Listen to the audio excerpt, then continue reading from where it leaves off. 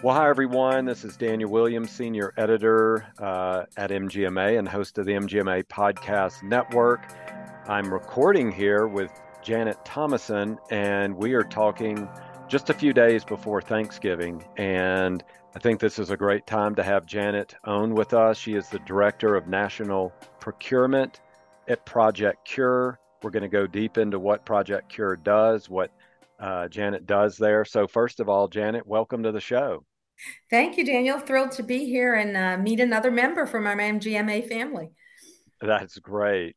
So let's just go to the first part of it. What is Project Cure for our listeners? So, for those of your listeners who aren't already familiar with Project Cure, Project Cure is the largest provider of donated medical equipment into low resource countries around the world. That means we have been in 138 different countries over the course of our almost 40-year existence. Here, any given year, we do about 200 plus cargo containers to about 50 different countries. What we do is we collect surplus supplies from medical facilities, from physicians' offices, from manufacturers, and we bring all those into 7 warehouses that we have across the country. And then simultaneously, those of us who are trained to go out in country and do assessments figure out what these countries need. We go in only after invitation, and then we have serious conversations about them with what is going to strengthen their healthcare system. Not just to come supplying what we happen to have in the warehouse, but what's going to move the needle and enable them to provide for the healthcare needs of their community. It's a tremendous undertaking, and we can only do it because we have over 30,000 volunteers who come into Project Cure every year. And you and I were chatting a little bit Hmm. earlier. Thankfully, MGMA has even been part of that volunteer army Yeah. that we have. And we're very grateful to welcome people into our warehouses, which are located in Denver, in Chicago, in Phoenix, in Kansas City, Missouri, in Houston, in Philadelphia, and in Nashville. Yeah, it's pretty remarkable. Yeah, Janet and I were talking about this right before we hit record, and I'm dating myself trying to just think of when that was. I know it was pre-pandemic. I'm guessing it was around 2019, but MGMA sent over myself and about 5 or 6 other volunteers, and we spent hours just filling up boxes. I think I was on a assembly line with gauze or syringes, other items like that. So let's just backtrack then a little bit. Give us an idea then. Many of our listeners may already have a relationship with y'all. If they don't, how does that relationship get started? How did they, like, if they do have these additional supplies that they can no longer use, how do they donate those? How does that get going? Absolutely. Well, we have a great network of operations directors across those 7 cities and some procurement teams with them. But you can place an inquiry online. And I always say everybody seems to be able to find my phone number and my email as well online, and they can reach out. Online, you'll find a PDF of all the items that we accept. But I always encourage people to extend an offer if it's not already on the list, because you never know what you might have that could be impactful. So we collect as many pieces of equipment as we can. If you look at the composite of our containers, each container is about 40% equipment and biomedical items. The rest, the other 60%, are consumable supplies. So it's particularly important to get that equipment to Project Cure so we can work it into those containers and strengthen healthcare systems. It's really hard to build healthy babies with only needles, gauze, and syringes. We Hmm. need the incubators and all those kind of things. So if you are in one of our 7 markets, reach out directly to myself or to an operations director using those forms online. If you're outside our market, that doesn't preclude you from participating. Again, you would reach out to me in that case, and you can always reach me quickly at a direct email of procure, Procure, at projectcure.org. And I can direct you accordingly or invite you to a conversation. Love to talk to our people who want to get involved with this great program. That is just amazing, and I'll tell y'all again. Janet and I were talking. We were going. A lot of things changed with the pandemic. We were hands-on at MGMA with own site volunteerism at Project Cure at other places around the Denver area as well. And then you get new habits, the new new neural pathways get wired, new rules get set up. When we did have the lockdown, and then at MGMA, we were away from the office for I think almost 2 years. We're still in a hybrid situation right now. But I was telling Janet, I want to get back in there. I want to get back to that warehouse, that distribution center, and get my hands dirty, so to speak, and help y'all out any way that I can. And I'm a member of the wellness committee, so we guide our volunteerism. So that's a great way. If you are in our Denver area and those other hubs as well, that's a great way for you to volunteer from that side of it. What I will do is put all those links that Janet's talking about in our episode show notes. So you can just directly click on it, go right there, and be part of this great program. So I want to just back up a little bit again, Janet. How'd you get involved with Project Cure? Where did that connection take place? Well, I'll start with that, but I have to address something. First of all, you're Okay. speaking to my heart about volunteers. And we had our largest volunteer group ever this weekend. We had 250 Wow. volunteers in our Chicago location. Mm. And for those of your peeps who are supply chain related, we have about a 50,000 square foot building filled with supplies and then added 250 passionate people. So we're really proud of our team, and we're mostly proud of all those volunteers who came in and supported us and did such great work this weekend. Very exciting. On a personal note, Yeah. I've been with Project Cure now, I guess it's about 12 years or so. I actually started because I was looking for a new home for my mother's hospital bed when she passed away. And I thought that was going to be so easy because it was such a great hospital bed. And that was back in the day when you didn't get a home health bed. We had a legit ICU bed. And it was in beautiful shape because crazy Janet even covered a vinyl mattress with a vinyl cover. No reason why I did that, but and I was very frustrated because I couldn't find some place to donate. And then I found Project Cure, and a volunteer came out. You know, his first response on the phone was, "When can I get there?" And he came right out and he picked it up from us, and he told me all about the things we chatted about earlier, how much volunteers can do here at Project Cure. And at that point in time, I said it was probably one of the few times I've ever said no to a volunteer experience because I was overtaxed. But it didn't take long before our family got involved.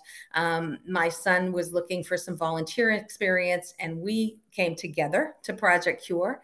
We got involved with a program called Kits for Kids that I think we're going to chat about later. Mhm. And I found that for me, it was a place for me to extend my involvement with nonprofits. I had a history of nonprofit involvement, but I was in for profit and get involved. And one thing led to another. And I call this my late in life career. And it is just a blast. This afternoon, I'm visiting with a friend from Addis Ababa, and he's a just top orthopedic surgeon. And I couldn't have said that a few years ago. And to see what work people are doing and to help support them through Project Cure is a tremendous honor for me. That is remarkable. And you were telling me that in an email. We wanted so, I don't want to say desperately, but we saw the timing was so good to do this over the Thanksgiving week. This will publish this week. And it is a time to be thankful, to be grateful, to think about the ways you can give back. And you were telling me, I don't know if we can squeeze this interview in beforehand because you were listing all the different things. So when you're having this conversation later today, I mean, if things you can talk about, what are y'all looking at achieving in a conversation like that with this doctor? Well, actually, primarily what Cure does is we send 40-foot cargo containers. We go in, we do the assessment, we figure out what aspect of the healthcare system are we going to strengthen, and we focus on that. And some of our pillars, you might say, include maternal and fetal medicine. We have a lot of countries that we serve where mamas and babies are dying at unreasonable rates. I was in Uganda in May, and most of the hospitals I were assessing were experiencing a 40% rate of preeclampsia. That's crazy. So we need to hit them up with blood pressure cuffs and items to handle premature babies, etc. Another area is surgical bench strength. They have the surgeons, they have the talent, but they don't have enough OR tables, etc., surgical supplies. The third area that's quite large is trauma.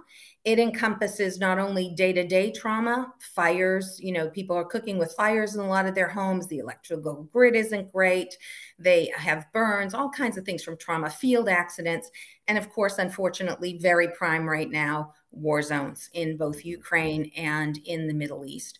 Yeah. The last area is general healthcare, the things that I'd like to say always happen to us as humans. In the case of our visitor today, he's been supported through Project C.U.R.E's Striker Kit program before.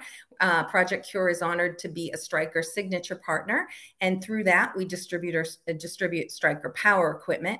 And he's coming in to pick up a set because the last one he got has kind of aged out, and that's going to enable his facility, which is one of the prime orthopedic centers there in Ethiopia, to do surgery. So we're very excited for him to see the other things we can do to help strengthen his hospital, but also to be able to give that gift on behalf of Stryker. Other things we're doing day to day right now, active, of course, the Middle East is Hmm. forefront of our mind.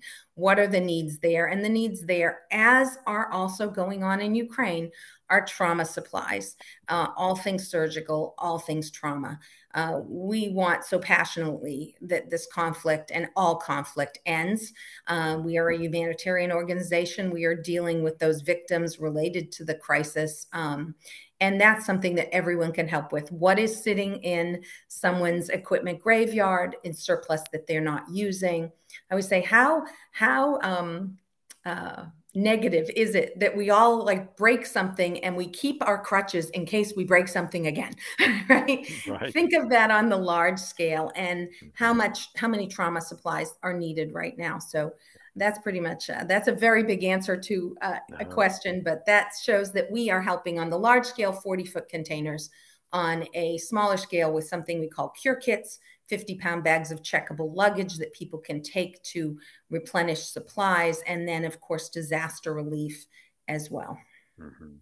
That is remarkable, the work y'all are doing. So I want to be very respectful of your time and just give you an opportunity for a last thought, a final thought, if there's anything, any call to action or anything else you want to share that we didn't talk about already before we sign off.